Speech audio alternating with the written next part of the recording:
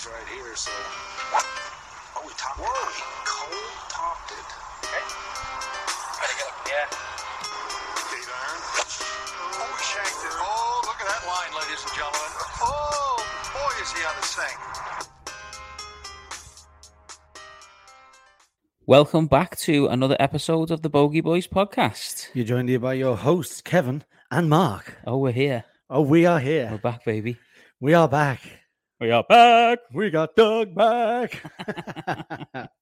How are we, son? Very well. Very well. Been played absolutely no golf. I have. But apart from that, I feel great. Yeah. Well, you're finally up at the 6:30 in the morning. I give you a bit of shit for that last week, Do you know what? That was unbelievable. Told you it was worth it, Loved it. Yeah. The lad said to me when I got there, he was like, I just can't wait, lad, till it's like November and dark and freezing and we're doing this. Yeah. I was like, listen, just about made it The on a real summer's challenge. day. I know. So you just relax yourself there. It was good though, wasn't it? Boss. Yeah. Proper boss. Good start to the weekend. It is. And you know what? I got in the car, got home, had some food, posted about my day, went and done a few other things. And then when I got back in the car, I looked at my bed and I was like, this isn't the same like day as when we got in the car this morning, is it? Like it just felt like a completely different week. Yeah, because you feel like you deserve a rest, don't you? When you've worked hard all week. Oh, Saturday I'll have a bit of a sleep in. I know it's a bad mindset that, and you just need to keep smashing it, don't you? The last couple of weekends I've been up at like 6:15 down the beach, doing the meditation, doing the workout, and then having the cold dip. It's unbelievable. Start the day strong. I know. And I felt good having a drink at the match as well. Obviously, the football season started, didn't it? Oh, yeah. Our team, Everton, lost, unfortunately, but... We played well, though, didn't it? I think so, yeah. I think we'll be fair. all right. A lot of the pundits are saying that, potentially we're going to go down and things, and favourites to go down, but we've just signed Connor Cody. Oh, Nana's just come in. Oh, Nana. What's her name? And Adrissa Gay's potentially coming back. There's still talks for a striker, so things are looking good. Striker, don't we? Big time, yeah. Like, I know this isn't the Everton podcast, but like we need a striker. We do need a striker, yeah. Anyone out there who's got a striker? Get down to Goodison Park. Everton. No, it was good. It was good, to get back in Goodison and watch the football. And I say it was could have won that game really. Chelsea weren't all that. Do you know what? If it wasn't Gordon, if them chances were falling to Calvert-Lewin when he were going into Gordon on the cross, yeah, and then the other one where it fell to him and then he didn't quite hit it, yeah, like that's where the striker's instinct took a chest and hit it. Like Gordon's not a striker, is he? That's where we're struggling. Yeah, even like Gordon obviously played well and done all right, but that's where a striker just gives you that edge. Yeah. 1,000,000%. But anyway, back onto the golf. I actually played Sunday, and I asked about my divot dispersion. I put Chopper. Going low or Chopper. Chopper won, Yeah, believe it. I put Chopper. Should have seen how well I was hitting on the range. I know they always say that. It's well on the range, can't transition it onto the course. But I'm telling you now, that front nine, I could have been under par. Really? Didn't really miss a shot. So I hit the first green, made a par, standard. Then I... Not standard. Hey, it's a new air of confidence over here. Oh my God, who is this guy? And then made a bogey on the second with a 3-putt. I had a birdie putt from about 8. Sounds a bit more foot. standard. Definitely not standard for me. You only hold par putts. Nah, you're right. Made a par on 3, good up and down actually. Made a par on 4, nearly drove the green on 4, playing off the yellows. Nice. Had it just on the upslope. Chipped it to about 6 foot, missed that putt. Made the treble bogey on 5 out of nowhere. Yeah. What happened? Lose your tee shot? No, I ripped a tee shot down the right hand side, ripped a 4-iron to the right of the green, lost my ball. It's thick over there, isn't it? Yeah. Yeah. And but I was pin high for 2. I seen like Jevo had like 18 points and you had 17, and then that Crane had like 10, and then next minute you all had 28. I was like, what has gone on here? It was like a proper coin flip. It was a different story altogether. So then, what happened? Did you do anything at the 9th for pie and a pint or something? We had a sausage roll each, yeah. No pints? The big auntie. No pints, no, just a Fanta and a sausage roll. But the famous S&A sausage rolls aren't I've never had one, you know. Well, you're vegan, aren't you? So I know, but even when I played S&A when I was eating meat, I never had one. Didn't you? They're definitely worth it. They're unbelievable. But there's just a lot to take in. They're massive, so like one each is a bit much. Right, I see. So like, it spared Craney on, but me and Jevo were a bit like, oh, they lost a couple of balls on the back nine. Yeah, I just went to pot, to be fair. whether it was fatigue. Yeah. Don't know what happened, but 11 points back now. We all had 28, all tied. Fantastic scoring, I know. And then played again yesterday, 9-0, 17 points for 9. So had a little 9-0 comp. And it's mad. You used to hate them first 6 holes, but now you've started to like them, haven't you? Do you know what it is? Do you know the 100, 300, 500-yard game that we played? Now is it more drivers? Yeah. The confidence is just up there with the driver. I was thinking that there'll be going for things as well. Being a bit more aggressive. Never go for that green on 4. No, never would. But even though like your strength is within that distance, that you don't really go well. 7-9 for you. I'd rather you were driver wedge. Yeah, 56. Well, I hit driver yesterday as well, and it went a bit right, and then I knocked a 56 degree to about 8 foot again. So I had two easy enough birdie putts on that hole. It was it looked like a nice turnout for it's Kirky, wasn't it? Yeah, Simon Kirk. We lost our friend, and we done a bench unveiling for him. Oh, did he get a bench? Yeah, so that's what we played. We played the 9-hole. We had a 9-hole tournament, and the story goes Simon made a hole in one on that 10th hole. Ah, right. So obviously it was where the bench is now sitting. You can see the tee shots and that. So it's just a nice touch. Yeah, that is proper. So all the lads got together, had a few sandwiches, and that after we played the 9 holes, unveiled the bench and said a few words for Simon. Yeah, really miss him, to be honest. He's part of the golfing community at SNA. I remember him. I was in Portugal with you. Yeah. First time I've met him, but he was like the organizer, and it was shocking news that he'd passed. I know, very sad. Yeah, but his family turned up, and obviously they thanked everyone for how lovely it was. It was a really nice night, to be honest. Yeah, played 9 holes at 17 points. Played well again, to be fair. But nice. Maybe it's like a stamina thing. Because you don't eat a lot on the golf course, do you? Like Tiger always says, like, get as much food as you can every 6 holes. Yeah. So, like, even like when we played them 72 holes, we ate and because we fought ahead and we had wraps and we had protein bars and energy bars. Yeah. We shouldn't treat 18 holes any different. You're still burning 2,500-3,000 calories around. Yeah, no, definitely. And like putting how much calories intake you get, and you're going to get tired, aren't you? Yeah, no, it's a good shout, yeah. Should try it. I will. Take it to the next step. So I've got the ball off the tee now. Nice. I'm shooting half decent scores, although for not 18. So I just need to get my energy levels up. That's exactly. See what comes of it. Mm-hmm. Anyway, golf news. What have you got? So a mad one, but I don't know how true it is. It surfaced on Twitter yesterday about the Asian Tour or the PGA Tour pulling the Japanese players from the Asian Tour. Did you read that? I did read it, yeah. And I've seen it got rubbished as well, but then I've seen that the rubbishing got rubbished as well. Yeah, so basically the news that broke was that the PGA Tour have pulled the Japanese players to say don't play on the Asian Tour, otherwise they're not allowed to play in the Zozo, so a couple of them have withdrew this week. So in one sense, it's bullying, isn't it? Like they're getting bullied off the tour because of the ties with LIV. It's just the complete opposite of what Keith Pelle's doing. Keith Pelle is letting Richard Bland come back and play this week. No issues. I see. So he's allowing people to go and play LIV and then come back to the DP World Tour. How many LIV events has Bland played? I don't know if he played Bedminster. I think he didn't he? He definitely played the first 2. Played Portland and he played Centurion. And he's in the field this week for the in Ireland for the ISPS Hander World Invitational. So, well, I think Bland went on a different podcast, not the Bogey Boys podcast, and said that he sat down with Keith Pelle and Pelle actually said to him, if I was in your position, I'd go and do this exact thing. So he was under no illusion that there'd be any fines or bans or anything. And then Pelle went and fined him 10 times the normal amount of a fine. It was 100,000, wasn't it? Yeah. So, I know although LIV picked up the check, it's still... It leaves a bit of taste. It leaves a bit of taste in your mouth. Yeah, but going back to your point, these guys are all aspiring to be PGA Tour players because that's where the money is. That's where the top players in the world are. So these 3 are obviously in the field for Zozo. If they're being told if you go and play the Asian Tour, then you're not playing that. But the Asian Tour has been a tour that's been around for years. Yeah. The Asian Tour is not LIV. So if it's got links there, I think it's because it's links, isn't it? Well, yeah, the money's been invested through LIV, hasn't it, to increase the purses, but that's to help grow the game of golf. Exactly.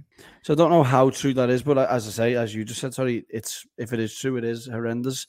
But there was also took the Asian Tour order of merit automatic qualification for the Open away as well, didn't they, this year? So they are like putting roadblocks in the way of anyone with LIV ties. And it's like sort of petty, isn't it? How does that grow the game of golf, though? It doesn't. Well, it's horrendous. This is, Kim this week, who's won on the PGA Tour, he's only got that opportunity to play on the PGA Tour because of how well he done in the lead up. an invitation. He weren't a PGA Tour member. He's been given an opportunity because the PGA Tour have thought, right, we want him. Yeah. He's got potential. So we'll invite him. They invite him to the Wyndham and he wins the Wyndham Championship. Now he's ranked 21st in the world. He's accepted his invitation as a member of the PGA Tour. Now he's 32nd in the FedEx. Because of that, it means he can play in the FedEx playoffs. St. Jude. Yeah, but he qualified.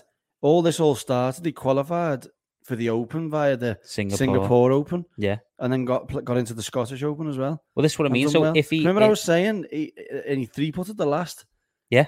And we was calling him my boy and that. I didn't know where he came from. Well, exactly. So look at this. He has a poor event on the Singapore Open. Then where is he now? I know, and he's a potential should have been automatically into the Open. And the Asian Tour and the DP World Tour is flooded with superstars. Yeah. And you just don't, because there's only so much space for the top players in the world to play on the PGA Tour, and you've got a load of superstars on the Corn Ferry Tour coming through. Like this week, Battier. Yeah. Ashay Battier and Cody Pearson both got the PGA Tour cards. So that if you take Kim, Pearson, Cody, who's a superstar who's come from the college system, Battier, who has won on Corn Ferry Tour this year, I think once, maybe twice, fact check that, had a couple of starts on the PGA Tour, another left-hander to put in the field. There's 3 young up-and-coming superstars that are going straight onto the PGA Tour. Again, it's just proof that it can coexist all as one ecosystem by saying it. But the thing is, it has already been coexisting. As an eco, it was like, it was fine, but then there was just that little gap where there's just this big muscle arms came in on it and ruffled the feathers. But what they're doing to the Asian Tour, if this is all true, where they're stopping people from doing certain things if they play the Asian Tour, like if you're a Japanese player and you're going to play the Asian Tour, I can't see how that's going to stop you playing Zozo. It's bad. I just don't know what are they doing wrong. They haven't got PGA Tour cards, these guys, have they? No. Have they? So where else are they going to play? I don't know who they are. Where are they going to play then? Exactly. I'm not having that. It's bad. I'm not having that. It's bad if it's true, and if it's not true, then it's horrendous to whoever made it up. Some other news that Nick Faldo ended his 16 years as a commentator. He did, yeah, an emotional farewell, wasn't it? What did he say? I've been a single child, and at the age of 65, I've got 3 brothers. Something like that, yeah. Yeah, it was an emotional farewell. Yeah. You don't really see eye to eye with him, do you? But I don't mind some of the things he says is a bit. It is like he is what he is. Rory to play the Dunhill with his dad. Nice. It's decent, isn't it? Yeah, really good. So that's another. Like I know he spoke about playing. It's November, more. Is it? Yeah. I think that November seems a bit late, does it? September. Yeah. And it's after the PJ Champs. Right. So it's just he did say that he's going to start supporting the DP World more, play more events. He's got Wentworth, and now he's good playing in the Dunhill. So it's good. Yeah, it's about time as well. Like you go back to our very early episodes, we were crying out for this. We were saying the DP World Tour needs the top European players in the world to go and support the tour, and it's took something like LIV to force the hand. Really, I know when he I can't. Does Rory doesn't always play Wentworth? Does he? No. This is the first time since 2019, I think. Is it? See what I mean? Yeah. Other golf news is mad one, but Gary Player's son. Oh yeah, I've heard What's this. he up to? They auctioning off his trophies and his golf memorabilia. Yeah. I wonder what his dad's done to him there. To make him his other son was in the Masters trying to. Remember he put that promote the balls. Promote the golf not the same person. I don't think so. I think this is another son. Okay, I thought he was just a rebel son. No, this is a different son now, yeah. And Gary Players called him out on social media. Yeah, saying I'm selling nothing, don't buy anything. I've got legal proceedings to get my stuff back. What is going on? Was it Gary Player who stole the Masters jacket? Yeah. And he nearly lost the claret jug as well, I think. Did he? Because he was telling a story when the Open. He was like, I nearly lost this. Doesn't speak like that though. Just had to do a South African accent there. Off the cuff. It was a good effort. So have you got any golf news? There's a few bits, yeah. Will Zalatoris sacks his caddy, Ryan Goebel, after the second round of the Wyndham. Why? He just said that basically they've been best friends for the past 3 years. They do a lot of things on and off the course together. Like they go for meals, they'll hang out, as they put it. He said Ryan's like a brother to him. He's going to be a brother for life. But he just felt like the things that were happening on the course over the past month and the frustrations were spilling into the personal relationship. And it was just time to call an end to the relationship. So the short game coach, Josh Gregory, took the bag for the weekend.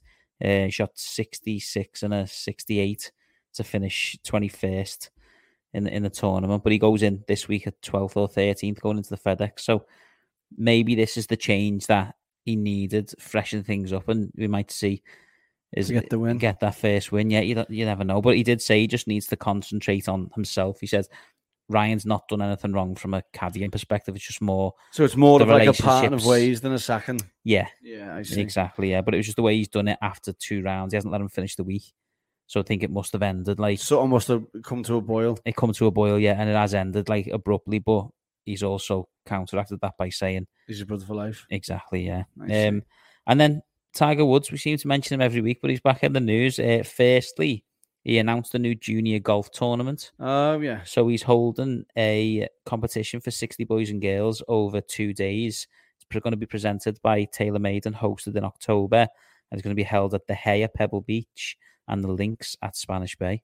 No way. So a nice opportunity for those 60 golfers, because Tiger will obviously be there hosting it. TaylorMade are going to present it. Sick. So, it's a good opportunity for those. It didn't say... Is it at the little par 3 thing that he's opening at Pebble Beach, is it? Or is it just that? It's at the Hay. That's the par 3 course, I think. Remember, we reported last year that there was a par 3 course opening at Pebble Beach. That has surely got to be that. We will fact check, as always. And then staying on the news of Tiger Woods, he broke the news to Webb Simpson about him joining the President's Cup staff team. So Davis Love III is the President's Cup captain for this year's President's Cup, and Steve Stricker, Fred Couples, and Zach Johnson are already on the team. And Tiger Woods obviously must have found out some way, shape, or form about the news, and he's phoned Webb Simpson and told him before Davis Love got the opportunity to. So, why is there so many people on the team? As staff, there always is, isn't it? They all like the ones that buzz around in the the staff, yeah. So he was asked. So Davis Love III was asked about the conversation. He just put, Tiger spilled the beans. No way. Getting involved even though he's not involved. Sick. And then staying on the theme of Davis Love III, I don't know if you've seen he done a podcast and he made some comments about living. Yeah. Basically, he said that initially he had a conversation with Monaghan talking about Phil Mickelson and was like that, stop panicking. This isn't going to even get off the ground. And then he said, Remember what happened in 94? Remember what happened in 94, yeah, with Greg Norman trying to start a new startup tour. And he says that he was wrong and he misjudged you. But what was interesting about the quote that he was saying was that just a smidge. It's like you versus the guy she tells you not to worry about. He said that it threatens the structure of the PGA Tour, taking 30, 40, 50 of the top players. Of course it does. It does, but is that not what the DP World Tour has had done to it for the past so many years? I know it's like the PGA Tour are like standing there saying, oh my God, you're taking all our best players. And then at the same time turning around and saying, but we're taking more of your best players, European Tour. Yeah. Like, it's like exactly pot, kettle, black, everything about it. Like, it's like, what? This is it. This is exactly it. So it's like the PGA Tour have had it so well for so long, and like repeating ourselves again, it is unbelievable to watch, and we love the structure of it. But golf needs something new and fresh, and this is good.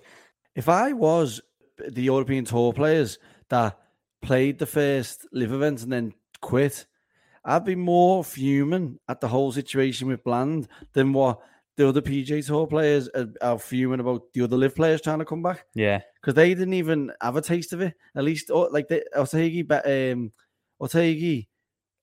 Oliver Becker and Lazabal. Yeah. They could have played the next 3 and then still played the European. Come back. Yeah. Whereas, like Blandy's had a worldie, hasn't he? He had a worldie, though. Yeah, he has had a worldie, because he's obviously going into this event this week and an opportunity to enhance his world ranking position, because all the best players in the world are obviously playing at the FedEx St. Jude for the playoffs. But so has he just asked Pele, can he play? The DP World members have not been suspended from the DP World Tour, have they? So if he's eligible to play that event, he can take it up and play, yeah. And then it's down to the DP World Tour then to say you're not playing, but then he'd have to give reasons for it. So that's what I mean. The DP World Tour have just not made those steps to ban players, and that's why it was so easy for Becker, Ortegi, Larafabal to they get went, back in. Dipped the toe and jumped back, and then Blandy's like stayed his course and then jump back. And then jump back, yeah. It's great, isn't it? It's fair I think it is great. Yeah. To be fair, he had nothing to lose, though, did he? He's come to the stage in his career where if he does a full year on LIV and it doesn't go so well, and he doesn't get to play LIV next year, then he's made a hell of a lot of money in that time frame. More than how many starts did he have without a win? 400 or 500 exactly, nearly. Yeah. And then he's been playing challenge, he's grinded, he's actually got that first win, which he got probably close to 300,000 for. Yeah. Like, I don't know the full figures, but it's probably around that mark, isn't it? Even maybe less. And then he's probably played them 3 LIV events, and unless he come last all 3 times, which he didn't, yeah. Then he's earned more than that. Yes, yeah. Be interesting to see if now, I'm not sure whether he played Bedminster, we'd have to fact check that, but I know he definitely played the first 2 events, and be interesting to see the comparison between how much he's earned, obviously with his team winnings and his individual winnings, compared to what he's won in his career. Plus his sign-on. Exactly. Well, he came 27th in Portland, and got 161,000. So half of a win. Yeah. So, yeah, I don't think he played Bedminster. Didn't really come in the Centurion one. No, me neither. What team was he in? He was in the Niblix, wasn't he? Yeah. Don't know. We'll have a little nose and find out in a sec. But yeah, that's all I had on the news. Really, was just Davis Love III. Some of the comments that he's come out with, and just to conclude on that, where it talked about him taking 30, 40, 50 of the best PGA Tour players, he has actually says that there can be a solution to move the tournaments around so that they can coexist. Now, this is somebody who's obviously at the moment, he's the President's Cup captain. He's all for the PGA Tour. He was talking at one stage about players potentially boycotting tournaments if they allow the LIV players to return. But saying that it can coexist is the first indication from me, from somebody who's so pro PGA Tour, that they've actually come out and said we can coexist. Because he's talking about, I've been in Monaham's ear, we've had these conversations.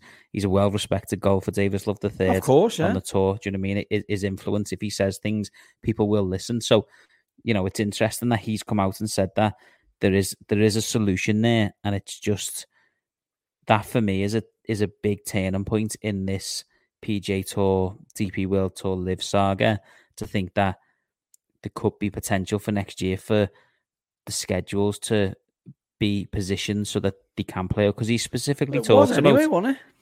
It was, but he specifically talks about... The only thing more that Greg Norman could have done was say that we're doing our events on Monday and Tuesday. Yeah. But what Davis Love III has said is, like, he's mentioned the amount he's put. He said the PGA Tour's 14 events of $25 million and the LIV Tour events, $25 million, 14 events. We can make something coexist with those events. So he's talking about the specific headline events. You'd have 28 events across the 2 tours, potentially, with 25 million purses, and then you'd have 4 majors. We will see what comes of it. We will. Yeah, then, do you want a news flash? Go on. A major one. Richard Bland came 27th in the Centurion and got 232,000. No, tied 17th, sorry, and got 232,000. Yeah? Yeah. And he came second in the team event as well and got 375,000 for that. So $500,000. Yeah. Over. In his first event. Nearly 600K. Plus 161 from there. Yeah, so 700,000 in 2 events, and then whatever he wants to go for the team in the second event as well. So he's doubled at least his win. I don't know what against his career, but like that, and now we can go back and play. She's had a worldie, really. Yes, yeah. Double worldie now that we found out his absolutely his credentials. Should we hit that time again? Let's go. It's that time again, y'all. The birdie boogie buzz, the birdie boogie buzz, birdie bogey buzz. Birdie time. What have you got? So mine's a bit of a bad birdie, really, but it's Faldo getting off the telly. Oh.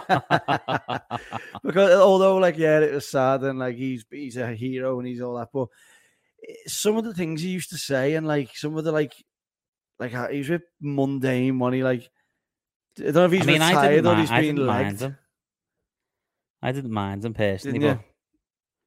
I just remember some of the bad comments that he used to say, and he's just. I think when he used to do comparisons of certain things, they weren't the best, was they? But I think his general golf knowledge and his general understanding of the game and how he used to portray it in the box was good. I think. So yeah, who's replacing him, Joe? Trevor Immelman, I think. Oh, is it? Mm. That might be me bogey then. No, I'm joking. What's your birdie? Mine is Kim, Thomas the Tank Engine. How come he's called Tom just because Jen Hong is like Tom? No, because he liked Thomas the Tank Engine when he was a kid. Oh, did he? Fact check that, but that's pretty sure that's the truth. Like, where have you pulled that from? Could have been in a dream. This. Right, to find this out, I'm typing in Thomas the Tank Engine, Kim Golf. And what are you expecting from that? That's what I'd like to know. From Thomas the Tank Engine, and now aged 18, onto the PGA Tour World Stage. What's that mean? So he's a South Korean-born golfer who grew up in Australia, lived in the Philippines, now lives in Thailand, and is contesting at this week's PGA Tour Corrales Punta Cana. I got the name Thomas from Thomas the Tank Engine train when I was young, he said. As I grew older, some people started calling me Tom, and I thought it was just shorter and just simple. I think by the time I was 11, I just went by Tom. Nailed it. So that's my birdie is it's not like Tiger, obviously, because Tiger turns up at the Masters and had a poor first 9 holes and then ends up winning the Masters by how many shots he won it by? How many was it? 12? I don't think that was the Masters when he won by 12, but I know what you mean. Yeah, he shot 40 front 9 and then 30 back. And then the Masters went on to win the Masters by a lot of shots, though, wasn't it? So he starts his round with a quad, and he's 14 shots back going on to the second. Now, we spoke a couple of weeks ago, Tiger starting with the double and being 12 shots back, and how you're thinking, oh my God, I've got all that thing to do. He ends up winning by 5. That's mental. That's a 19-shot swing in 71 holes. When he had that quad, I don't actually know how he done it, do you? I didn't see him actually do it, but just seeing he started with an 8, and then he was 7 under from after that. If you start with an 8, mate, the dummies out the pram, the clubs are getting snapped, and you're going home, aren't you? Exactly, yeah. It's just snowball effect. That is some serious grit and determination. But did you know what he said afterwards when he was asked about it? He said, like, what did you do? How did you keep yourself so calm and composed? He said, I just laughed. It's just one bad hole. Like that mentality as a young 20-year-old, he's 20 now, isn't he? That is unbelievable mentality. That's it. And it is Tiger-esque. Of course, yeah. It's forgetting everything around you and just concentrating on what's in front of you. So he obviously final round 61 on the Sunday, which included an absolutely flawless 27, which tied the lowest ever PGA Tour 9-hole score. It was almost like he took the foot off the gas, because he even said that he was anxious in the second 9, thinking that he didn't want to the rain delay to come and ruin his flow to go into a rain delay with a 4-shot lead, so he could think about it, or even worse, might have to sleep on it. Yeah. So he was scared to get it finished. Not that he took the foot off the gas, because obviously birdies are hard to come by, but he wasn't like steaming, rolling them in like he was on the other 9. Playing like, a bit faster to try and 5 under through 5 with that eagle on the 5th, wasn't he? Yeah. Unbelievable. It was great, wasn't it? Obviously, I mentioned earlier that moves him up to 21st in the world rankings. Now 34th in the FedEx. He's obviously going to be playing. He'll be playing next week, because he's definitely going to be in the top 70, and potentially we'll see him at the Tour Champs. And he's actually the first PGA Tour winner born after the year 2000. Wow. So I think this is the start of something special, and that's why it's me birdie. It is. That's why he was me boy at the Scottish Open.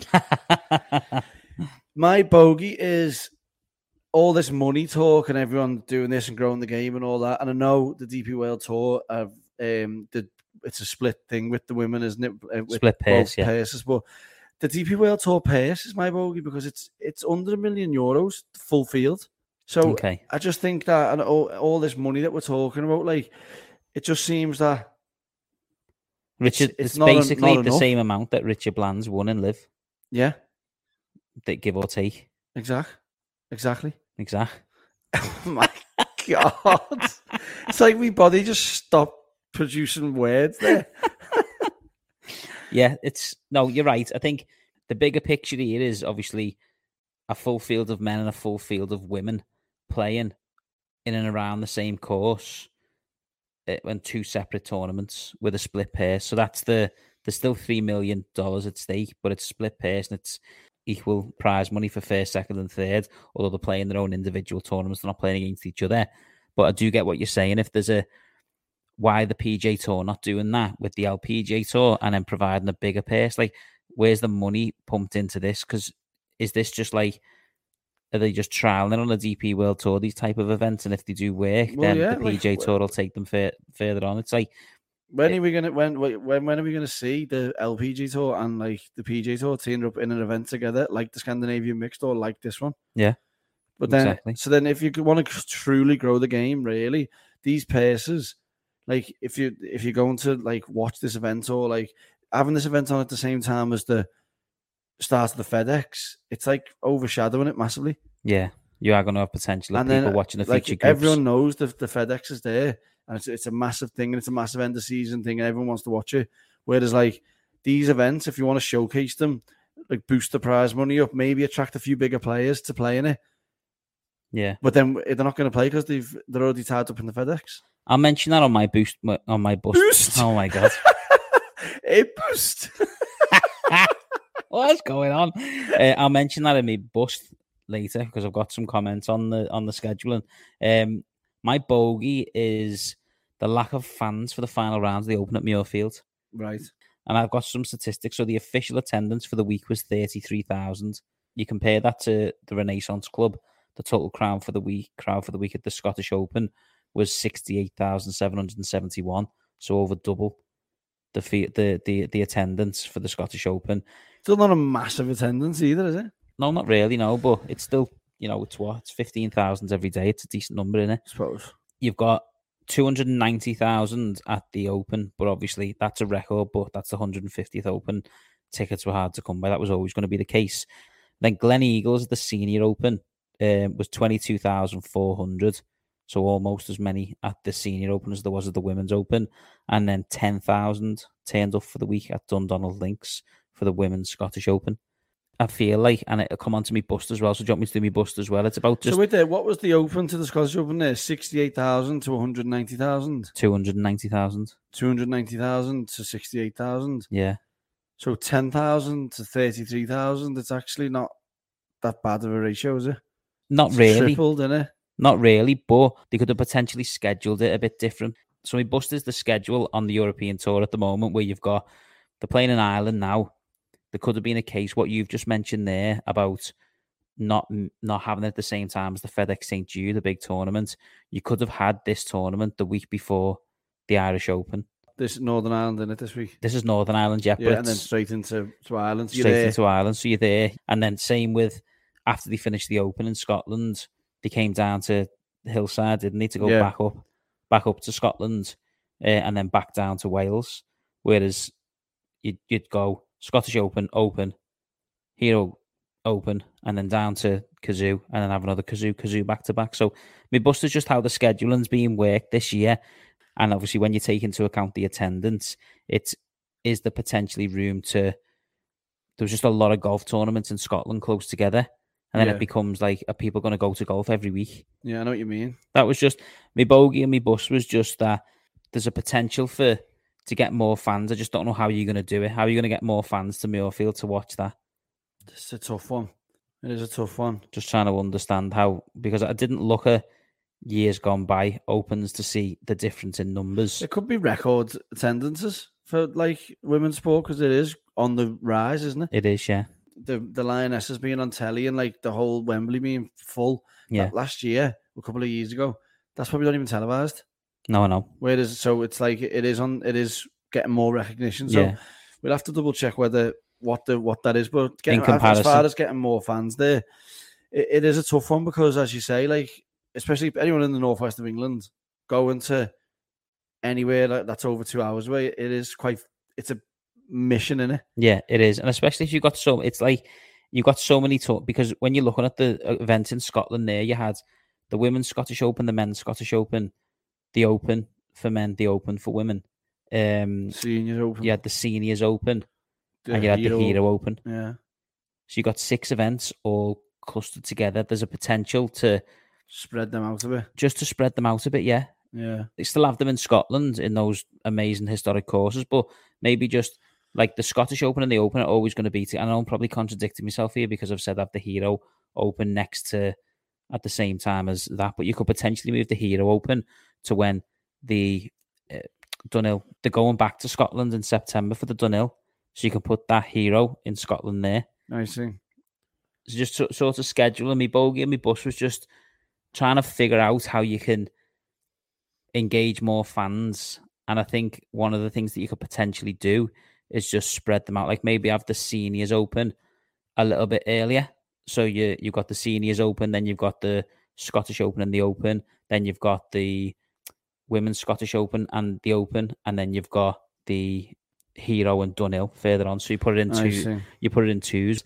The idea I'm getting at is just maybe spread it out, spread the schedule out, so you still have the same tournaments in Scotland, but you just sort of have them at different times. So it's not like 6 tournaments in 5 or 6 weeks in Scotland, and you're going to struggle to get people to go all the time. The same fans, aren't you? Yeah. Well, they've took your advice, haven't they? Because they've moved the Women's Open to Walton Heath next year. Yeah, the Open changes every year, doesn't it? That's what I mean, but like they've took it out of Scotland for you. Oh, that makes you happy. I don't want it out of Scotland. Scotland's got the best courses in the world. Like they've moved it to Walton Heath for you. Oh, have they? Okay, there we go. What's your bust? My bust is this whole lawsuit with Swafford and all that. What is going on there? Oh man, what are they like? Fair enough. Yeah. It all goes back to the decision that was made to just ban players and do all this. Like, why do that in the first place? It just reminds me of like having an argument with your partner, like, and then they say like something's going to happen if you do something, then you do it, and then like you start bringing up all madness just to try and get your way back into the thing that you wanted first. Like that's what they've done, and they've like, if you go there, you're banned from the PGA Tour. And they go, okay, then. I just don't understand the stance to begin with, though. Whose stance? The PGA Tour. Oh, we've stance. never understood it, have we? But I just think that, like, they've just took offence to it so quick and made so, like, the decision. It was a rash decision, wasn't it? Yeah, it was. Maybe let them play, because as soon as they teed off, the ban was there. Yeah. It was like they were waiting for it. You know what I mean? And then it was, you're not playing this, you're not playing that. Don't dare come back to my tour.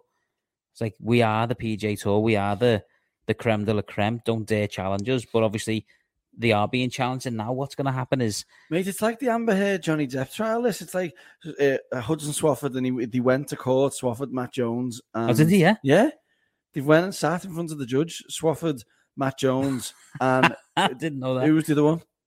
Taylor Gooch. And Gooch and Swafford both say, and we love Hudson Swafford, we're not like slagging him off here, but he says something like, so Hudson Swafford says, like, I was not informed, blah, blah, and then they get like a memo up saying, like, on this date you were informed of this, and then I think Taylor Gooch said this, and then it says facts of this, and like there's a full transcript of like the whole thing, what's went on. Right, okay. So even to taking them to court, it's just weird, isn't it? Yeah. No, it is. It's a very like, what are they hoping to get? Like, do you think the PGA Tour are going to like let them play? Well, that's what they wanted. They wanted to try and do the same thing as what Poulter done at the Scottish Open, wasn't it? I see. So Poulter and them done a thing at the Scottish Open where they challenged the ruling of banning them from the Scottish Open, and it got overturned on appeal, and then they could play the Scottish Open, so they did. So I would assume that they've probably tried the same thing. Well, I want to appeal this suspension to try and get into the FedEx playoffs. But it hasn't worked for them, has it? No. So what was the ruling? Well, I don't think I don't know. All it says is the PGA Tour haven't held back, and like they're saying that the LIV organisation is prepared to lose billions just to sports wash, like what they've been saying all along about they're trying to change the reputation. So I don't know what the actual verdict was. It's just by the looks of things, with the way the 125 has panned out and with the feel for this week, that they've obviously took them out and they haven't won the appeal. Yeah, because with cases like that, you can just keep like because I watched a bit of Suits, you can just keep like swamping them with paperwork, can't you, to get it adjourned and sustained and like drag it out to the next week. Yeah. By that point it's over. Exactly. Yeah. So they probably get countersued for defamation or whatever they do. I don't know what's going on. It's an ugly look. Like you type in as an outsider that you doesn't know anything about golf, type in PGA Tour, and that's the first thing that you see. Like on BBC News or PGA Tour and LIV in a horrific battle in court over whatever. And it's like you've got to be careful that the reputation of golf just doesn't get tarnished over it, because the whole idea of this is to bring a new audience into golf, isn't it? Yeah. So if it starts getting really messy, well, it already is messy, isn't it? Yeah, you don't really want that. So, I mean, we're not lawyers, are we? We don't really know the legal system and what's going on. I know American law is different to our laws and stuff. So I wouldn't even know where to begin on commenting on this type of stuff. I just think what we want to see is entertaining golf every week. And what we've always said is that there is space in the golfing world for a new format, for a new style of golf, for more team golf to be part of it. Over the coming weeks, we're going to be talking about the President's Cup and building that up. Yeah. We're excited to watch that. So, that's all we want to see. Golf growing, more young people getting into the game, the women's game continue to grow as it is. And we don't want to be seeing lawsuits going on and all this bad publicity. But like the premise of the whole thing, what's the saddest part, which is what me bust is they're actually suing to just try and play a golf in a spot that they've earned through hard work and dedication to the game of golf. Yeah. And they're advocates of the game of golf, PGA Tour winners. Yeah. It's like... Yeah, where does it end and where does it stop? But at the same time, whether it was the right decision or the wrong decision, they were told, if you go, you're not playing. Yeah. So, and if it's fair play to whether we agree with it or not, they're standing by the stance. Whereas the DP World Tour have said, okay, we'll suspend you for the Scottish Open because that's a dual event with the PGA Tour. But that's probably part of the argument.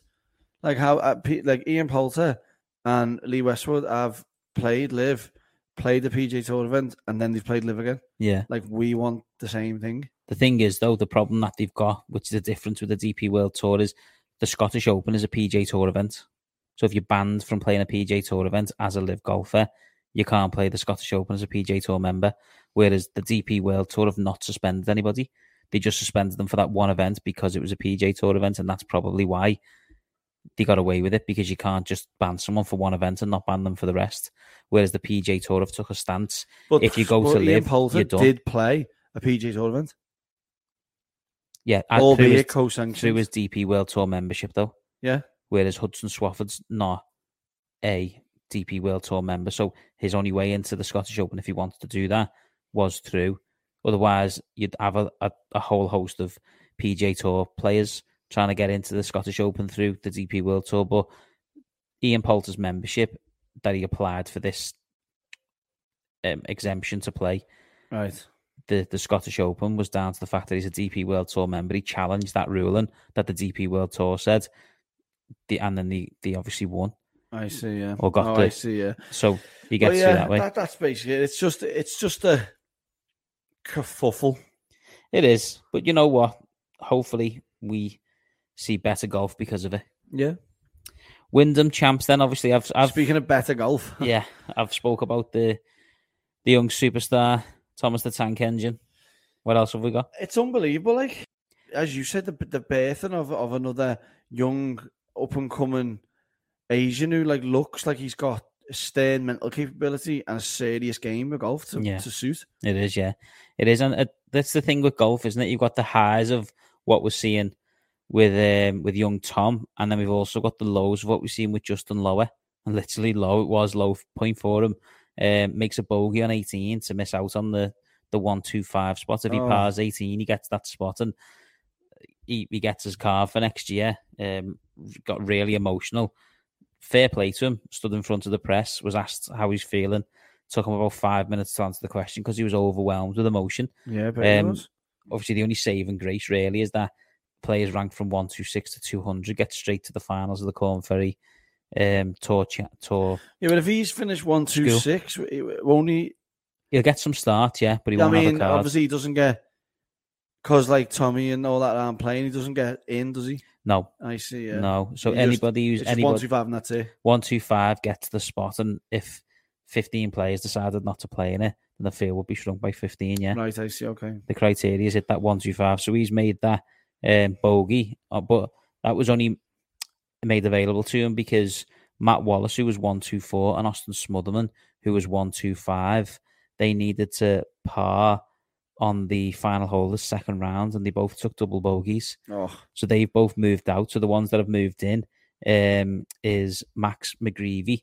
He was number 126, or the equivalent, because of the LIV players moving out. He was tied for 5th this week, and he moved to 104, so well in there. And then the other place went to Kim. So the fact that Kim took his membership meant that, because Kim won that tournament, took his membership, Justin Lower made a bogey on the last, meant that Matt Wallace and Austin Smotherman come out. Justin Lower didn't get in, and Kim and McGreevy get in. Right, I see. So it's like the basically not making par on the last hole for Lower, Matt Wallace and Austin Smotherman, just that one hole. And where dictated. is McGreevy in the rankings? He's now 104th. What to say? The equivalent. Yeah, because he finished 5th. He moved right up, but he was 105th, yeah. He was 126 on the. I see. So he had a good. I see. So he needed to play well to get in, and he did get in. So that took one person out. Further. Yeah, so that moved Austin Smotherman out, because Austin Smotherman made a double bogey on this last hole, and then Ricky Fowler, who held the last spot, he missed the cut. He went in at 1-2-3, but enough players faded off over the weekend, which allowed him. Fowler, to get him. I don't know what Matt Wallace would have had to do over the weekend, but he was not a massive gap, but he was like 7 or 8 points ahead of. He's 7 or 8 points ahead of Wallace. Yeah. So Wallace is your bubble boy.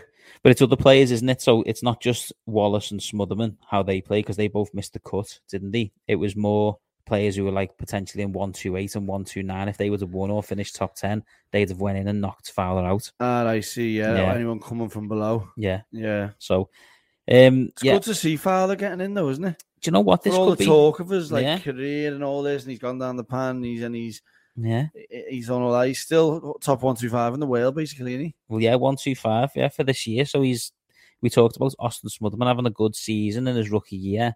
Ricky Fowler's finished better than him, but you're just so used to hearing Ricky Fowler's name at the top of leaderboards and seeing him in the orange, and we don't really see him over weekend anymore, do we? So that's the problem. Yeah. Well, yeah, he's beat Matt Wallace, Doc Redman, Danny Willett, Cameron Champ, Harry Higgs, Francesco Molinari, top names. Yeah. Who were like all like major champion in there. It's like, or a couple of major champions in there. Zach Johnson. He's not like crabbing it round, is he? With like, no, he's not. He's obviously in a poor vein of form at the moment, and he's, when you look at him, you're probably thinking, are you going to get into top 70? The answer would be no. You'd put your house on it, wouldn't you? With the way he's playing. But, somebody at that level with the coaching facilities he's got available to him and the people that he's got around him, these players can turn it around in a week. No, they can't. And that'll bring us on to the Kazoo Classic as well. I just wanted to say that Tyrrell Hatton snuck a little top 10 in there. Yeah, 64 week. Final round, yeah.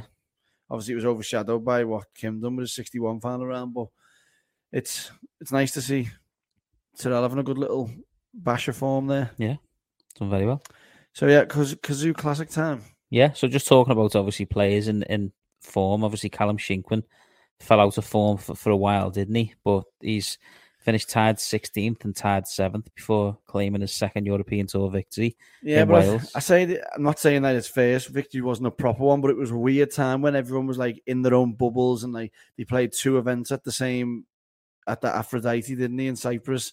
Yeah, Robert McIntyre won one, didn't he? Yeah. So it's like, not saying it's not a proper one, but it's not like on the schedule. It was on the schedule. It wasn't on the schedule this year, was it? No, it was just a one-off. It's just a one-off sort of thing. Yeah. So it's like, this is like it's happened a few times. It's like at a Ryder Cup venue. It's a proper held his nerve. Tough as well, wasn't it? It looked tough. Right? Yeah, for him to win by 4 as well just shows like how well he must have played. Pars were definitely a friend. Well, it's weird. This week, I seen that he said that someone in his team was like, right, it's just a match play between you and Guerrera.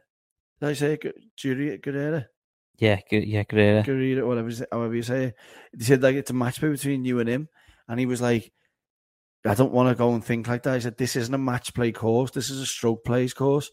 So I'm going out there and play stroke play. And it was like, lucky that he didn't go match play against him because he shot 5 over final round. Yeah. So we would have thought that he battered him, but there was like Connor Simon sneaking up like, a nice low round. A few other people sneaking up behind him. Yeah, no, it was. It was a really tough. It's interesting when the contrast of events, that the hero, it was a birdie fest, wasn't it? You know, driving greens, chipping and putting, you know what I mean? It was an easy course to get at, whereas this was just the total opposite. So talk about how you've got to prepare mentally for the different tests in golf. This is a prime example of it, isn't it?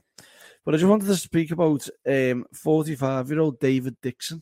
Oh yeah, seeing him up like, there, yeah. I was looking, I was like, who is he? So I clicked, and then he's 45, as I just said, and he's finished tied third there, which is great to see.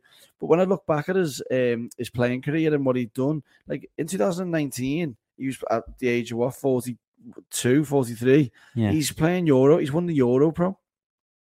One of the events on the Euro Pro, and he's like he won on the Challenge Tour in 2008. Yeah. And he's turned pro in like 2001. So he's had a bit of a crazy struggle. I've never really heard of him. We've been reporting on the podcast for close to 2 years now, isn't it? Yeah. So it's like it's just nice to see him as Waring continued his fine form as well. He finished 8th, didn't he? Well, yeah, another top 10. It's good to see like these English players like actually coming through and shining a little bit, even though it is at the latter stages of the career. Yeah, making some money. Yeah, definitely. We're talking about players, obviously that we know.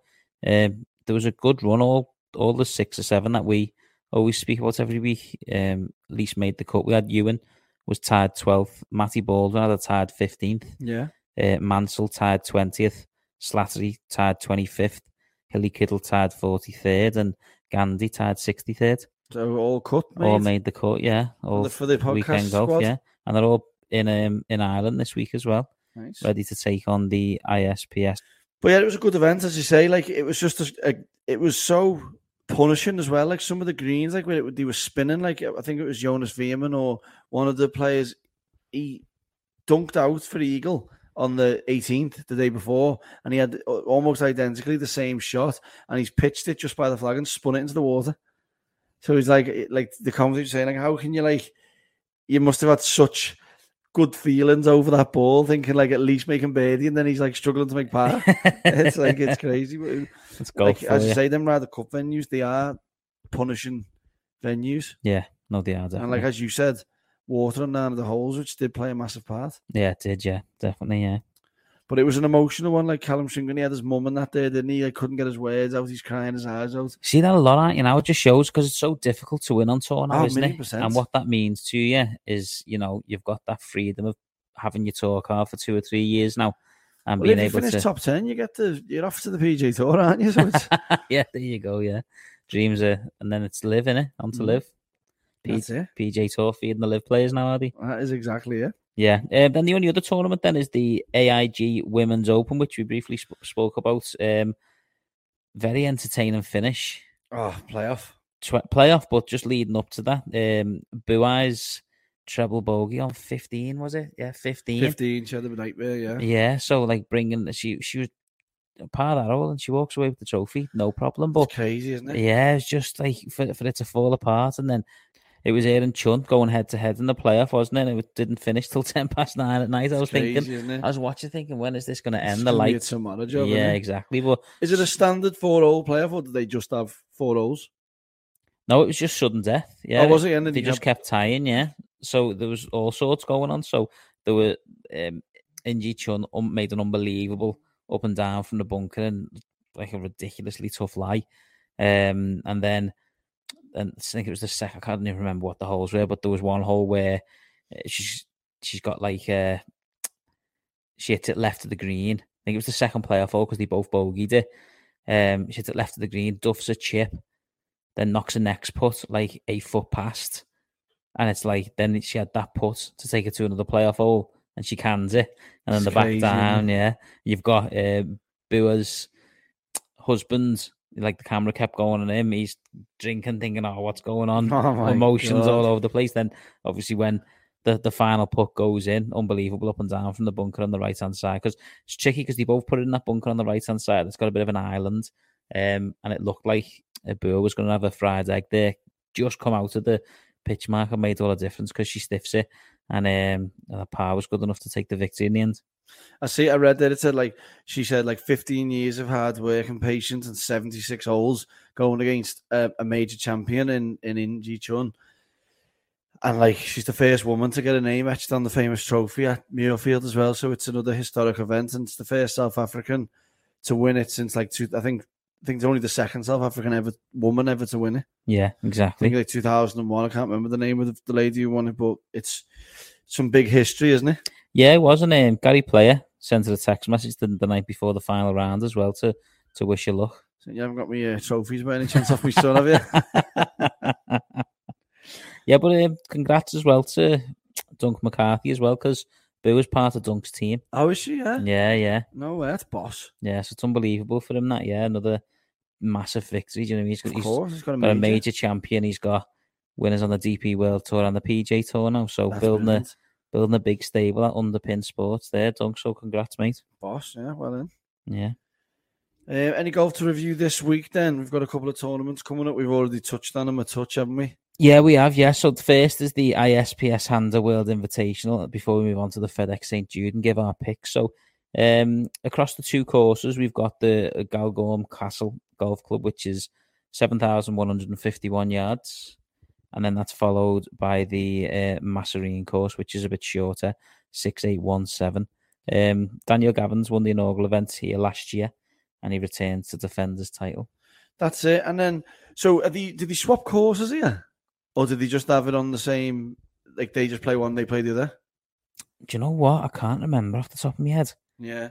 I can't remember off the top of my head. I remember when Gavins won this last year, yeah? Did he not have both been playing on the same course for the final round and they split the field in half? So the top half play one course and the bottom half, no? I don't know. So it was Padgeri, Anakin Karen. Sounds like a Harry Potter spell, that, doesn't it? She's going to be defending the title from the women's side. And this is actually a co-sanctioned event between the LPGA Tour and the Ladies European Tour. So a win for what's important for the ladies here is a win here. Get you a LPGA Tour card for next season. She's going to be joined by a host of stars from the Women's Open as well. Lynn Grant in the field, as well as fellow Swede Maya Stark and English pair Georgia Hall and my twin, Dame Laura Davis. Twinny. So I say Daniel Gavins won it last year and Annika Karam won it last year for the women and the men. As you said, though, this is a great event and I'll get to see how much coverage there actually is of it. But what have I been noticing on Sky? It's the coverage is very sporadic, isn't it, with the European Tour or the DP World Tour?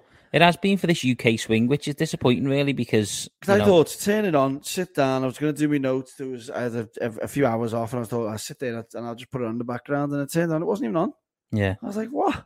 Yeah, last week was a bit different because you had the Women's Open, wasn't it? Of course, yeah. So obviously that's going to take priority, especially when we want to see the growth in that game, don't we? Yeah. And get that exposure. But you're right, I think a bit more coverage required, I think. Definitely. Especially this week.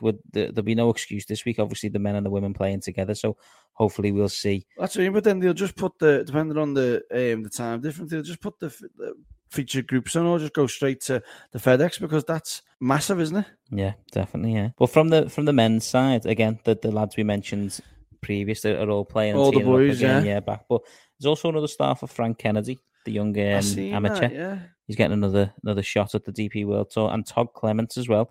He's been rewarded for his win on the Challenge Tour. Yeah, it's mad with that Frank Kennedy, isn't it? Because is he still amateur? Still amateur, He's about 13 or 14 or something, isn't he? He's only young, yeah. Yeah. I don't think he's that young, but he is young. 16 then? I think he's probably about 16, yeah. Yeah. So even just to be getting thrown at the starts, why is he getting the starts? I think just he's like +7 or something stupid. I think just because he's of his potential, really, just an opportunity for the lad to see what it's like to play on the big stage. And when he's not out of his depth when he's performing there, so just continue to give him that experience. And I suppose you can look at it like it's unfair that potentially other pros are not getting that opportunity in that spot. But ultimately, when you're looking about growing the game, that young lad's probably going to inspire a lot of younger players as well to say, look, this is, if you put the time and effort in and you get to that ability, this is the opportunities that are there. Well, yeah, speaking of inspiration, right? So a guy who works at Formby, his name's Paul Williams. He joined Formby, and I was speaking to him like last year, and he said that he was like, he'd made a few quid. I think I spoke about him on the podcast a couple of times. Made a few quid, and he wanted to just give it a go at golf. It was his biggest passion, whatever. He's 49 or 48 or something. So he's then went away, being injured. I thought, I'll go down the route of doing his PGA. So he wants to like do his PGA, learn about golf. Like, he proper loves golf. Anyway, so when his handicap, when he had a few boss rounds, when the new handicap system come in, he was off like +7. Was he? Yeah. He got down to +2 with the original system, and then he had like a 65 on like a blustery day. He had another score, and then he didn't have his card, so it must have just banged him down to like +7. And he was getting all phone calls off England Golf, thinking he was like this up and coming golfer. And he's like, I'm 50, like thinking he was like, probably that's what they're saying, like with these invites, like people want, he was sought after, like to people asking. This is it, yeah. So, but anyway, so now I seen him on the chipping green last week, and he's got an invitation to play in the Stay Shore of Formby. Oh, unbelievable. Sick, isn't it? That's so sick. And he was like, I don't know if I'm going to play it. I was like, what are you Why on about? I'd say, do you want me on your bag? Like, you've literally, like, this is what you came for. This is, the whole point of you, like, taking the time to put the practice in was doing? For this, yeah. Maybe. Yeah. So, yeah, he's like, my shoulder's a bit injured, blah, blah. And he's like, but he's like, it only cost me £60 to enter, and I get to play Formby on the Monday, Tuesday, Wednesday, Thursday, Friday, Saturday, and Sunday. I'm like, well, let's think about your shoulder for a second. Like, if you are injured, like, just play a couple of days, maybe. Maybe just have a couple. Yeah, and then try and make maybe just play the Wednesday. Yeah. Yeah, like it's just. Boston winner. We should go down. We'll go down. Keep a close eye on him if he. Can't wait. Just take it. Looking forward for that. I think last year we got back from. Where did we get back from when that we'd been on holiday? I'd been on holiday, hadn't I? Had you? Yeah, I'd just come back from holiday. So we were going to go to the final. We had tickets for the final day, didn't we? Yeah, Shaq Lady got us sorted some tickets, but I couldn't go because I had to isolate. I didn't have COVID, but because I'd come back from. Oh yeah, remember all that nonsense? Didn't have the jabs yet. No, you didn't have your all negative test. Yeah, me a negative test didn't come back until... and it was raining a bit as well when I tried. Just safety. It's not like you. No. Right then. We'll get down there this year though. Yeah, playoffs are here. That's it. 3 more tournaments left on the PGA Tour. Where's that gone? I know. It just flies by, doesn't it? Time flies when you're having fun. It is. Well, I'll tell you who's having fun and fine form. Tony Finau. Tony Finau. Tony Finau. Yeah. Like he's coming off the back of 2 wins, looking for his hat trick, and he's also the defending champ. He is, yeah. This is the event that changed it all for him, wasn't it? Because there was all them second place finishes, and is he ever going to win again? This was his second win, and then bang, he's had 2 back-to-back there straight away. And he's flew up the rankings. He has, yeah, doing very well.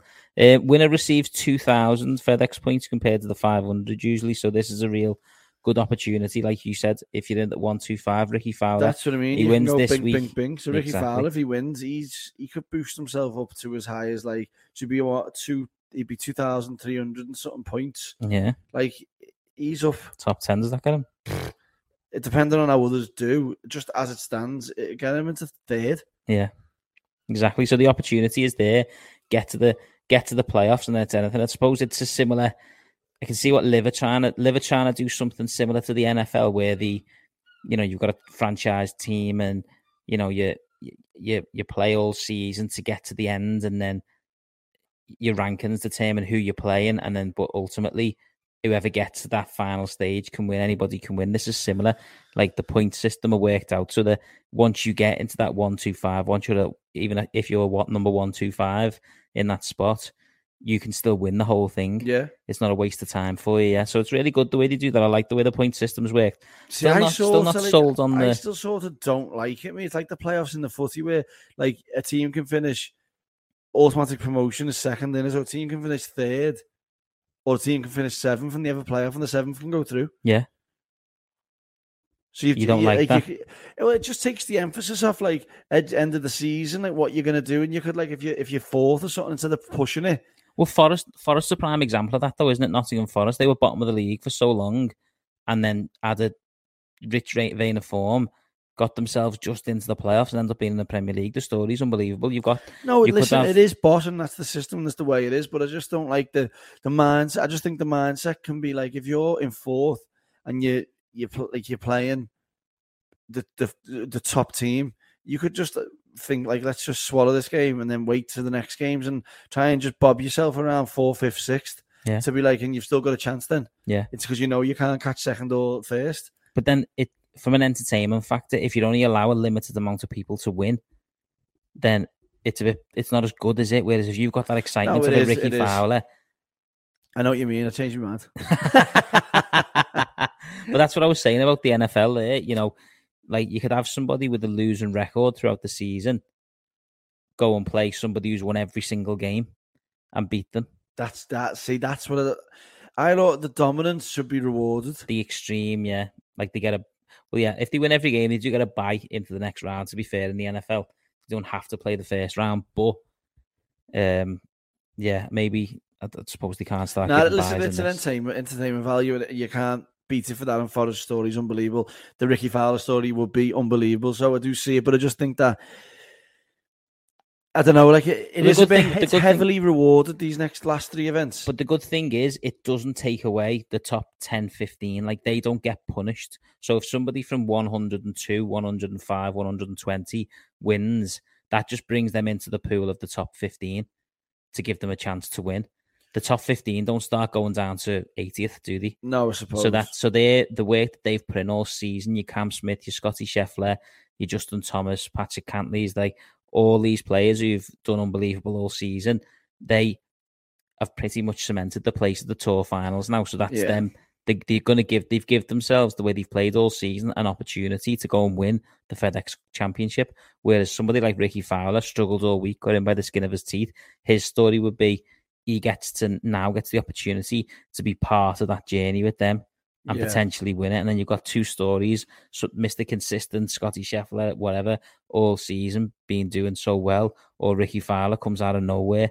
The stories are good. The entertainment's good. No, they are. But like, you can see what I'm saying, can't you? 100%. Yeah. It's mad. Scotty Scheffler, I read a story that he still drives the same car that he had when he was in college. It's got like 178,000 miles on the clock, even though he's... What I like about the kid, he's just so down to earth, and he is just like the fame, and nothing seems to get to him and doesn't faze him. He just seems to constantly be just the same guy, doesn't he? You can even see that when he does his videos. I like it when they go off the head, though, Oh, there's space for that. There's definitely room for that. When he, like Kepka get looted at his wedding and going all around the place on private, and that's jets and all that. That's what's great about the game of golf, isn't it? You've got so many different characters, so many clashes, so many people get on.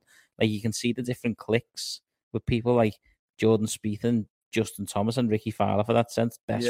Look like best friends on tour. Like the banter between Rory, JT, and Tiger at the Open, saying, "Do you want to come and?"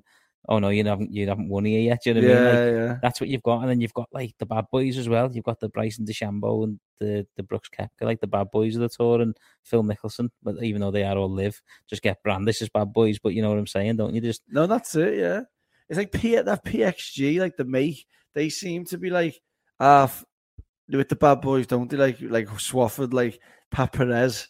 Like they've like picked the players like quite like bad boyish, haven't they? Whereas like they probably they're probably going to be the biggest.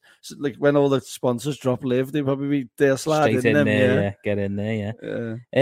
Have a look at the groups then. Featured groups for this week. I've just picked out 6 of the ones that I think are worth. I know they're all going to be good, but Jordan Spieth's teaming up with Fitzpatrick and Max Homa. Nice. Be a good group. Scotty Scheffler. There's a few good knocks this year, Homa, and like with a few good personnel. He's been playing very well. Yeah, got Tiger at the Open, didn't he? 1, 2, and 3, Scheffler, Smith, and Burns are teaming up together. Finau. That's the feature, isn't it? Yeah, that's the one, isn't it? Probably dog it round, though. Like it's what happens, isn't it? Finau teaming up with JT and Cam Young. Yeah. That's 7, 8, 9, isn't it? Yeah, I think they put them out in order, don't they? 1, 2, 3, 4, 5, 6, 7, 8, 9, yeah. So there's Schauffele, Cantley, and Rory playing together then? Yeah. Sick, and then Sungjae Im is 4 under with Hideki Matsuyama, Will Zalatoris, John Ram, Tom Hoagie, and Billy Horschel. I just want to talk so they're all in order then? right the way through. Yeah. Oh, are they? Yeah. That's what I was saying. I'm just picking them out. Yeah. So. Right. I see. Yeah. So So 1, 2, 3 play together. 4, 5, 6, 7, 8, 9. And then 1, 2, 5, 1, 2, 4, 1, 2, 3. Well, yeah. No way. Didn't know that. That's what's interesting, though, isn't it? Like, yeah, for the first 2 rounds, yeah. Do the same for the top 70 as well. Yeah. When it gets reshuffled, 1, 2, 3, and then obviously the final round, number 1 finish starts 10 under, etc. And they all play together. The handicap system thing. Yeah, but just talking about the top 10, then obviously going through them now. Scotty Scheffler, 4 wins this season, taking his rise to number 1 fairly quickly, didn't he? But since he's had a bit of cooled off, hasn't he? He has, yeah. He's sort of cooled off. It didn't fare too well in the last couple of majors, did he? And no. But he's earned his break, really, hasn't he, for the way he played all season. And he has, yeah. He's definitely kept himself out of the limelight with all this LIV stuff. He's not got himself involved. He hasn't said anything, has he? He mentions about when Brooks went over, didn't he? About like I had a conversation with him, and he didn't. He felt it was a bit backstabby or two-faced that he didn't really mention it, but. Moving on to Cam Smith, I know there's news broke about potentially him and Leishman. Well, that Cam Percy, his name's Cameron Percy. Yeah, Cameron Percy. He's come out and said like they're gone. Yeah, about him and Leishman. Yeah, and they're both in the FedEx. So what we could have there potentially then is Cam Smith, Open champion, Players champ, FedEx champ, world number 1, and then go to LIV. Sickest man about if he does that. He's got a chance though. He's number 2 now. He's playing unbelievable. He's going to start the final, if not number 1, number 2 or 3. You would imagine, wouldn't you? Well, if he wins this week, he'll be number 1. He's going to start 10 under with that advantage. He's definitely going to go to world number 1, isn't he? If he wins the whole thing, that'd be unreal. Exactly. Like Greg Norman would be loving that. That would, yeah. That would like they want a big name. Well, they haven't got one yet. So if this is true about the rumors of him and Leishman going over, then like this is the biggest name in golf. The reigning champion golfer of the year going over to LIV. It's just this is the big one. This is the big move, the big change. And then when you put that into context of what I mentioned about Davis Love III earlier, saying that there is a chance that we can coexist. Sort of like the tables are turning. Hopefully, we'll see. Because all we want, I know obviously it can be entertaining at times, seeing the backwards and forth, but basically all we want to do is we want to see golf grow and golf more money be pumped into the sport. That's one thing that LIV are doing, whether you agree with where the money's coming from, whether you agree with it being sports washing, whatever your opinions are. The fact is more money is coming into the game. Yeah. And definitely. Money provides opportunities, doesn't it? So, of course. Still going down the list at number 3, I mentioned them before, Sam Burns, 3-time winner on the PGA Tour this season. Got a great chance. Mr. Consistent, really, isn't he? He is, yeah. He's a very good player. Like when Tiger played with him, said he was going to be like the next up and coming. Like he knows just loads of things about him. So yeah, definitely. Xander, he underperformed pretty much all season since the Ryder Cup, didn't he? Yeah. Didn't really get off to a good start. And then him and Cantley, who were actually 4th and 5th, they won New Orleans, didn't they? When they won the Zurich. And then since then, Xander's gone on and won the Travellers and the Scottish Open back to back. So that's what I mean. He had that form where he was winning like little events or team events or like tournament champions. And he won the gold medal. A gold medal. Yeah. He wasn't getting credited with like an actual 4-round PGA Tour win. And now then he got it. And then he's won like DP World now, and he with the Scottish. Yeah, exactly. Yeah. So, and obviously Cantley as well. He's only won the doubles event, but he's had the most top 10 finishes all season. So yeah, he seemed like he was going to crack on, Cantley, and obviously he has with his form. But he's just still hovers, and he's still got that a couple of bad holes in him that's just taking him, which is just frustrating for him, isn't it? He's got a great chance to go back to back though, sitting 5th at the moment, hasn't he? Back to back in the whole FedEx. Win the whole FedEx. 1,000,000%. Yeah, right up there. Tony Finau, mentioned him earlier. Rory, are you? What? Just jipping Rory McIlroy, are you? Rory McIlroy. There you are. You little get.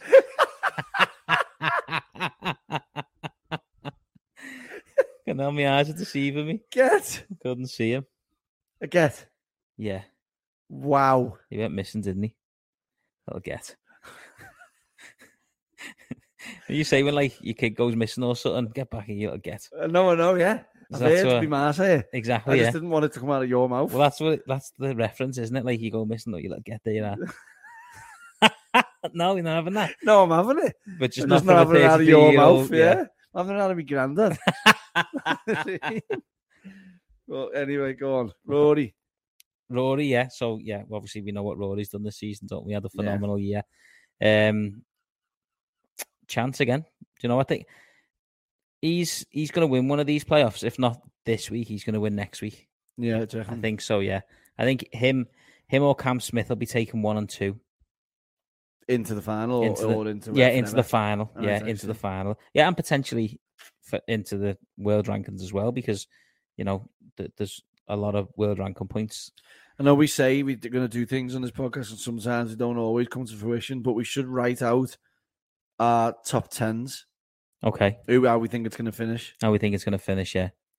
Just off the top of my head, I think 1, Cam Smith, 2, Rory McIlroy, 3, Scotty Scheffler. That's who I would go for the 3 ball for the FedEx starting 10-8 and 7. Yeah, that's what we'll do. We'll do what we think is going to be the start, the last teeing off in Eastlake. Yeah, on the Thursday. On the 10, 9, 8, 7, whatever it is. Yeah, that's fine. Yeah, okay. Fine, yeah. So, yeah, Tony Finau, we've mentioned him. Obviously, comes in defending champ. Going for the three-peat. Yeah, unbelievable. Then next in line, JT. Yeah, major winner again this season. And he's looking to make this 6 top 10s in the FedEx in a row. Now, that is Mr. Consistent, isn't it? Yeah.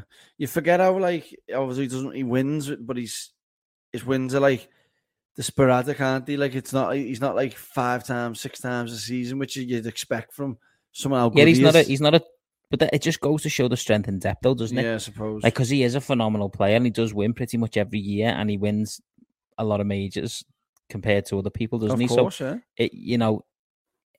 He is fantastic. He is unbelievable, but there's also a lot of other fantastic, unbelievable golfers on the tour. And it's just even with the consistent, like you say, Cantley hasn't finished outside the top 10 in X amount of rounds or tournaments or whatever. Whereas JT, like, you can just see him like bob out and miss the cut, can't you? Like, whereas like Cantley, you just don't. Yeah, you can. Yeah. Like, he's won the PGA Championship with a shank.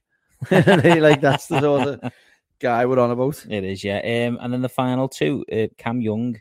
Done everything but win this season. Definitely one for the future, isn't he? Like, when you said Lynn Grant was due a major, Cam Young is due a little win, I think. Yeah, he is, yeah. Like, he's done everything but win this season, hasn't he? Yeah. Similar to Zalatoris, really. Yeah. I just think he's got a bit more about him, Young. Yeah. A bit more composure and a bit more like, whereas Zalatoris, like, you can... He had a few more years on Corn Ferry, Cam Young, didn't he? Did he? He had a few more years on the Corn Ferry to probably learn his trade than Zalatoris. Zalatoris had a quick rise to fame, didn't he, a little bit? Yeah, so... Whether that hindered him, I don't know. And he's got that putting thing where he can, looks like he can get the yips, which is, you wouldn't, like, if you had said, who would you want, this 4-footer or 5-footer, Young or Zalatoris, to get your first win? Young all day. You're probably picking Young, aren't you? Yeah, you are, yeah. And then Sun Jim. Forward. It concludes, just edging Matsuyama outside the top 10, actually. But they're obviously going to be playing together this week, so I'm looking forward to watching that group, like I mentioned before. And then there's some notables that are just outside the top 10 to look at. In 12, Will Zalatoris. 14, Matt Fitzpatrick. 15, Jordan Smith. 16, John Ram. 22, Colin Morikawa. Where has he gone? By the way? And number 19, big strong live rumours, Victor Hovland. Yeah. Like, he could do the same thing as what you're saying Cam Smith's going to do, just like turn up, win, and then bob off, yeah. But he's still top 10 in the world, isn't he? Even though he's just inside the top 20 in the FedEx. He's, and then Morikawa just sort of, like, he's another one, like, rose and just dove.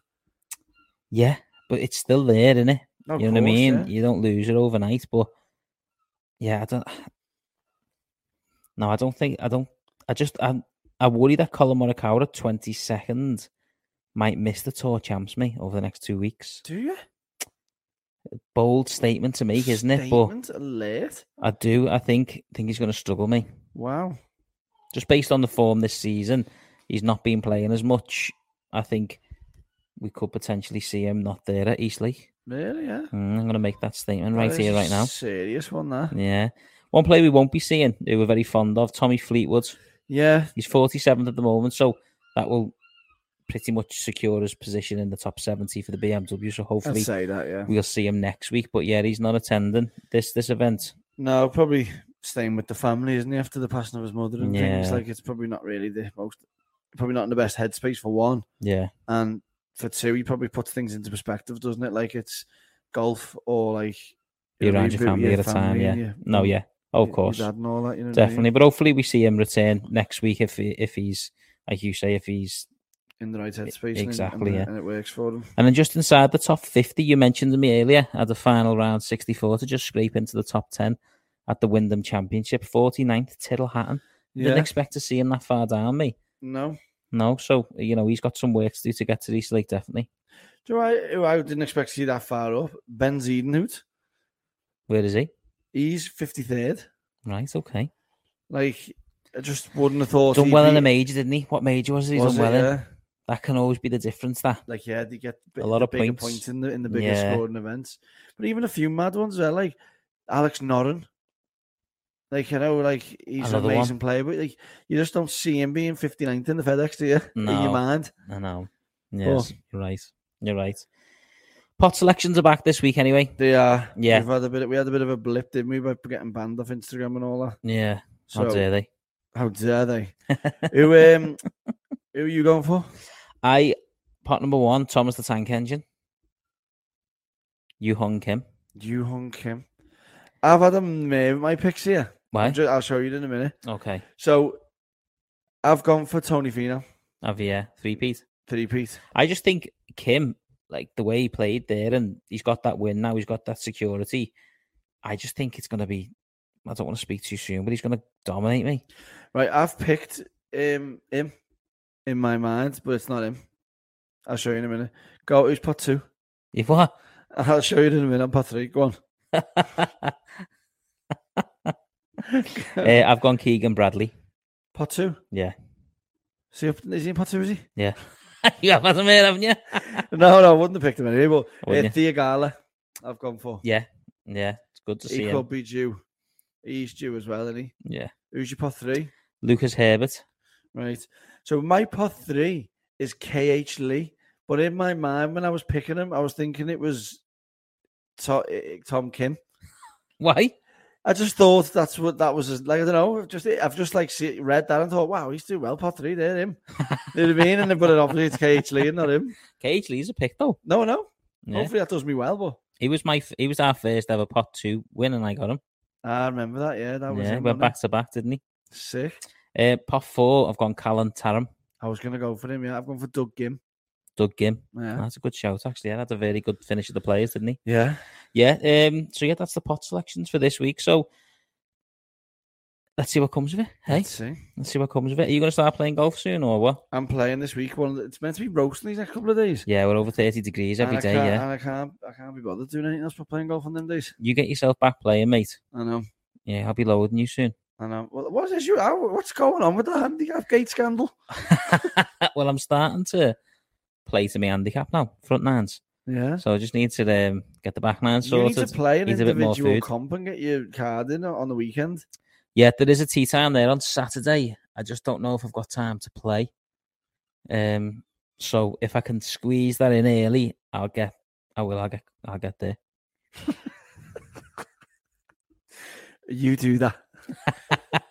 I'm gonna go 6:30 meditation, workout, cold swim, shower, changed, golf course, win the comp, watch Everton beat Aston Villa, go to bed. And on that note, we'll see you all soon. Ciao.